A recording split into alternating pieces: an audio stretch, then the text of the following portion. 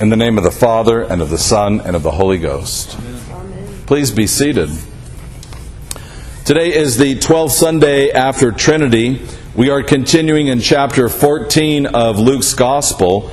You'll remember that chapter 14 begins with Jesus going to the house of a Pharisee on the Sabbath in order to share a meal. And that at this meal in this Pharisee's home, he heals a man. And Jesus calls them hypocrites for confounding his healing and saying that he shouldn't have done it on the Sabbath. He turns to them and says, "Which one of you wouldn't pull an animal that had fallen out of a well on the Sabbath day?" And so he continues with this changed teaching, this radical teaching about the Sabbath, this new, more important teaching about the Sabbath rest here in chapter 14. And everything that we see afterwards is shaped by this new understanding of the Sabbath, about how it is that we're called to rest and what comes out of that rest. That resting in the Lord teaches us how to act with grace and with mercy. There are three parables that follow that he tells while he's in this Pharisee's home on the Sabbath day. He tells three parables, and they all have to do with banqueting. They all have to do with coming to a meal. So you'll remember that the first parable he tells is about being invited to a wedding feast as a guest, and how it is that we're supposed to go in as a guest, what attitude we're supposed to have. We're supposed to be poor in spirit as a guest. We're supposed to go in with a poverty of spirit, saying, "I'm so glad to be here," rather than going in and saying, "Hey, I'm here. You've saved the best place for me, I'm sure," right? The opposite of the poor in spirit is to have this richness of spirit and this, everybody's so glad to see me. Poverty of spirit is to say, "I'm so glad that I'm here. Let me take the lowest seat and let me just be glad that I've been welcomed in." This is the attitude with which Jesus teaches us to go in as guests at His table in His kingdom. Then He tells a second parable about how it is that we're supposed to be hosts. He says when we host a meal, when we invite people, He says we're supposed to invite those who cannot repay us. We're supposed to have an attitude of mourning when we invite as a host. The attitude of mourning is to say, I see people who are in need, I'm mourning and I'm grieving with them. I know that they need to be invited, that they need to have that comfort of fellowship and of food, and so let me provide that as a host. That's the second attitude. So we're supposed to be poor in spirit. We're supposed to be mourning our own sins and the sins of others, their condition, and offering grace and mercy to them. And then finally, the third parable he tells, we don't read on a Sunday. So again, it's a reminder for us to be reading Luke's Gospel on our own and our own scripture reading time. The third parable he tells is about a man who invites those to a banquet and they don't come. They've got excuses about why they're not going to attend the banquet. And the excuses are many. I just bought some new property. I've got some responsibilities in my business. I've just been married. I've got to go back to my wife. And so these people are giving excuses for themselves, which is the opposite of meekness. When we're meek, we don't make excuses for ourselves. We say, I have no defense. And we accept the consequences of our actions. When we're bold, we're saying, oh, I've got reasons, I've got excuses, I've got things to do. And so Jesus is telling us about the Sabbath. He's telling us about this rest that we're supposed to have in Him, and this attitude of being poor in spirit and being mourning and being meek as it relates to being invited into the kingdom of God. And now the passage that we have is a summary coming after those three parables about banqueting, about hosts and guests and the kingdom of God. Now He's telling us about the attitude that we're supposed to have, this foundational underlying attitude that He describes as taking up our cross. Of course, we know that this is the central theme, this is the central message, it's the central symbol and action, if you will, of our faith, is Jesus upon the cross. But rather than Him saying, hey, I did it, don't worry about it, you can go off and do what you want to do, I died on the cross so that you just can do whatever you want. He's saying, if you want the benefits of my death upon the cross, you have to participate in it by carrying your own cross. And so what does this mean? It means that we too have to have that attitude of sacrificial love. If we want to receive the benefits of Jesus' sacrificial love, we too have to be willing to sacrifice in love and to take up our own cross. In other places in the Gospels, he says to daily take up your cross. And so we are asked on a daily basis to take up our own cross. This is one of the great privileges of Anglicanism, one of the great benefits of being Anglicans, and that is that we have been given morning and evening prayer as ways to organize our thoughts, to organize our practices, so that we are able to daily take up our cross. If we don't have a daily practice of prayer and of reflection, we will not be able to do the task that Jesus gives us to do, because He tells us very explicitly that there's supposed to be daily practices of organizing ourselves to be sacrificial, and that we need to be able to count the cost. He says here in Luke's Gospel in verse 27, whoever does not bear his own cross cannot be my disciple. So it's just very clear, it's very straightforward that this is a fundamental act in our participation in the kingdom of God. And then he gives us these two very little short parable situations, if you will. And he talks about a man building a house or a man going to war, a king going to war. And he says, if you go to build a house and you don't sit down and deliberately work out the cost, you will go bankrupt and the house will not be built and you'll look a fool. He says the same thing about a king going to war. If you don't account for who your troops are and who it is that you're matching against, you are going to fail. You're going to lose. And you'll have to ask for unfavorable terms of peace, right? If you get caught unawares, you're going to have to give unfavorable terms. And so there's these two little parables about the importance of being prepared and being deliberate. And he says here, he says, sit down first and deliberate. What are we deliberating? We're deliberating on where our foundation is going to be set, where it is that we're going to build the foundation of our lives. And this should be a really important moment of reflection for us as we think about evangelism, as we think about inviting people into the kingdom of God, as we think about inviting them into His table. Because so often we allow evangelism to be thought of as a moment of sorrow or great despair or great emotion, where somebody is kind of at the end of themselves and there's this decision for Christ. And what needs to happen is that person, along with a mature Christian, needs to be able to sit down and say, what is it you're basing your life on? What is it you're putting your trust in? What is it you're putting your expectations in? How is it that you're organizing your life? Are you depending on your own wealth or good looks or talent or your family or your status in society? What is it you're going to put your foundation on? So to sit down and be deliberate about where it is we're going to put our foundation, where is it we're going to build our lives, is an essential thing, and it has to be a deliberate thing. Deliberate in the way that we practice in morning and evening prayer. We're constantly, day after day, we are deliberating about where we put our trust and where we put our hope. It's essential that we have these times of reflection. Indeed, you could think of Deuteronomy, where we're at in chapter 30, as being one long passage of deliberation. Moses has led the people out of the wilderness and they are on the edge of the promised land, right? They go to the edge of the Jordan River and they stand there, and Moses goes up on the mountain and the Lord shows him over to the promised land, shows him where the people are going to go, and then He tells them to summarize what's happened, and Moses goes before the nation of Israel and he reminds them about what it is that's happened. Why does he have to do that? Because they forgot. Right?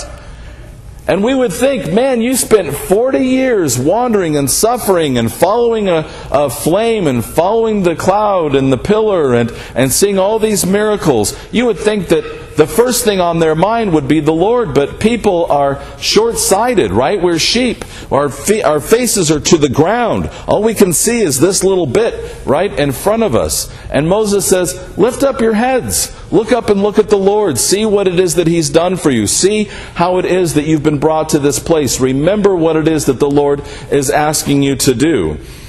And so He says, you've got two choices here. Right? This is a great motivational speaker, Moses. He says you've got two choices. You can either choose life or you can choose death. Choosing life means obeying the commandments of God. And we've talked about this. We've talked about how faith is acted out in obedience, right? We read that Abraham, in faith, is obedient by following the Lord. Noah, in faith, is obedient by building the ark over and over again. Faith is acted out in obedience. And so, again, Moses says here, be obedient in following the commandments of God, which is easier said than done. And so he breaks it down for us. And he says, here are 3 elements to obedience. 3 things that we have to be obedient. The first thing we have to have in obedience to the Lord is we have to love Him. In other words, we have to want to do what He wants us to do. If we're recalcitrant, if we're hesitant, if we're dragging our feet and saying, if you're going to make me do it, we're not going to be able to be obedient.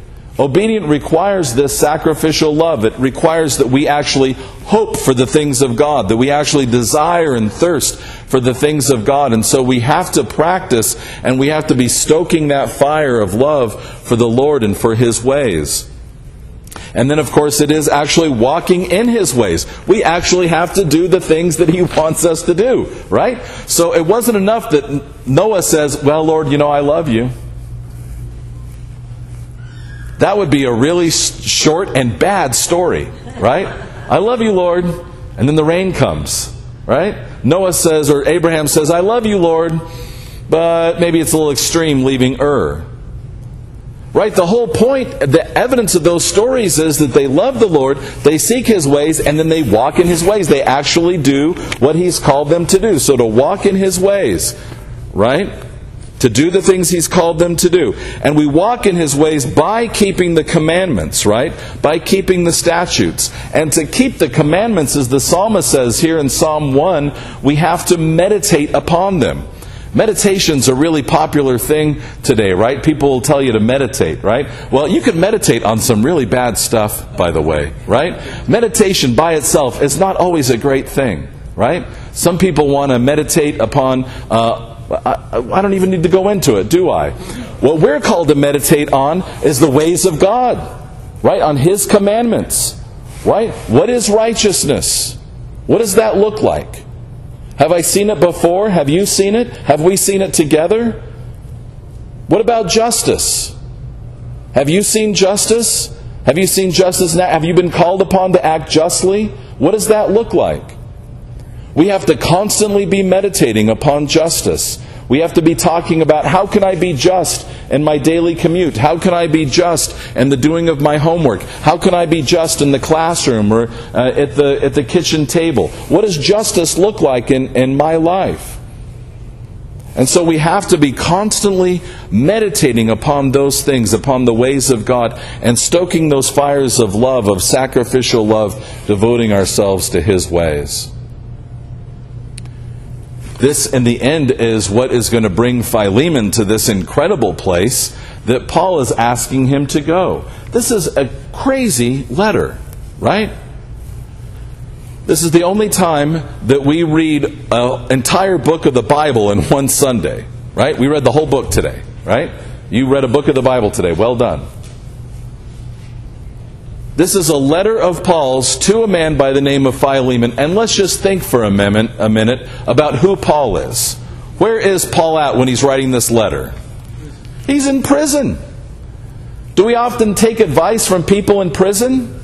I don't. I don't know about you. He's a Jew. He's a tent maker. Right? He's a tradesman. So here he is, a Jewish tradesman in prison. And who's he writing to? Who is Philemon? Philemon is a landed gentry. He is of the highest social class in Colossae. Right? A church is meeting in his home. He has a home big enough. He has property large enough. He has means large enough that he is inviting the church into his home. And he's providing for them out of his wealth and beneficence. Right? So he's a Greek landed gentry of wealth and means. There is no way he should be listening to what Paul has to say. They're of a different social class. They're of a different ethnicity. they're of a different nationality. Paul should have, on the surface, as Roman society would understand it, zero claims upon Philemon to tell him what to do. This is the last guy Philemon would be looking to for advice according to Roman society. And of course, Paul's claim is upon humility. That Philemon would value and be willing to humble himself by taking in a slave who's run away. There are many virtues in Christianity that a Roman would have identified with. Courage, love, honesty. They'd say those are good things. But humility? They would not have valued it at all. And Onesimus is coming to him as a slave, and we want to understand that slavery in the ancient world is very different than the way we came to understand it in the 17th and 18th centuries in the United States or the Western world. It wasn't based on race. They didn't even know what race is. They understood ethnicity, but the understanding of a bloodline or of blood race wouldn't have been at all familiar to the ancient world. They would have understood ethnicity, but slavery or bond service wasn't based on that, unless you had taken over another person's village, right? But bond service or slavery would have been because I captured you in battle, or some people would put themselves into bond service because they had no other way to support themselves. They had no home. They had no skills. So the only way that they could eat and have a home and have a community that would accept them would be to offer themselves in service and to put themselves in bond, right? We do it every day when we put ourselves into debt, right? You can own me and my paycheck. So here is someone who's in bond service, and what does Paul do? He doesn't just say, go ahead and free him and he's going to stay here with me. He sends Onesimus back and he says, free him and make him not only free, but make him your brother. That's crazy. That this wealthy landowner would take a bondservant back who had run away and who would treat him as a brother. This is why most people in the ancient world looked at Christianity and said, you're doing what? Treating servants as brothers and sisters? And this is why Jesus says, hate your mother and your father. Is he meaning actually hate them? No, he's saying wake up and understand that your life, your trust, your foundation is not in your family. It's not in your social standing. It's not in your ethnicity. And you have no claims to the kingdom of God through any of those means. Your place and seat at the table has nothing to do with any of that. It has to do with your willingness to be humble before God and to accept His tender mercies and to participate in those at His table. So often we are tempted to put our faith in other things. One of the great gifts that my mother gave me when I was a child, I was worried one day about going to school. I did not want to go, like many days. I was afraid and I was scared. And I was scared about the kids at school or tests or work or something like this. And my mom looked at me and she said, you know, I can't always be there for you. And she says, even when I am, I don't know that I'm always going to tell you the right thing. Since she said that to me, I've kept my ears open to hear other people saying that. And it's surprising at how the opposite is usually said. How easy it is for parents to lie to their children and say, I'll always be there for you. It's not true. We can't. And even if we are there, we don't always do the right thing. I know that I haven't. I haven't always done the right thing by my children. How could I say that to you? How could I stand up and say I've always been there and always done the right thing? I have not. And so I can't invite them to have faith in me and trust in me. But they can believe in the Lord. They can trust in Him because He is always there. He is always righteous. He is always just. He always knows how to love. He always knows what is right.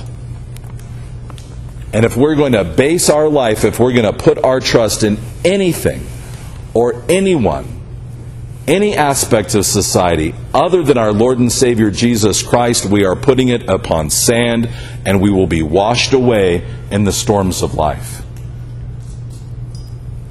But if we are obedient to Him, and we sit down and we weigh the price, and we build our lives upon Him and upon His foundation and His ways, meditating upon His commandments, we will be built and founded upon His truth and upon His kingdom.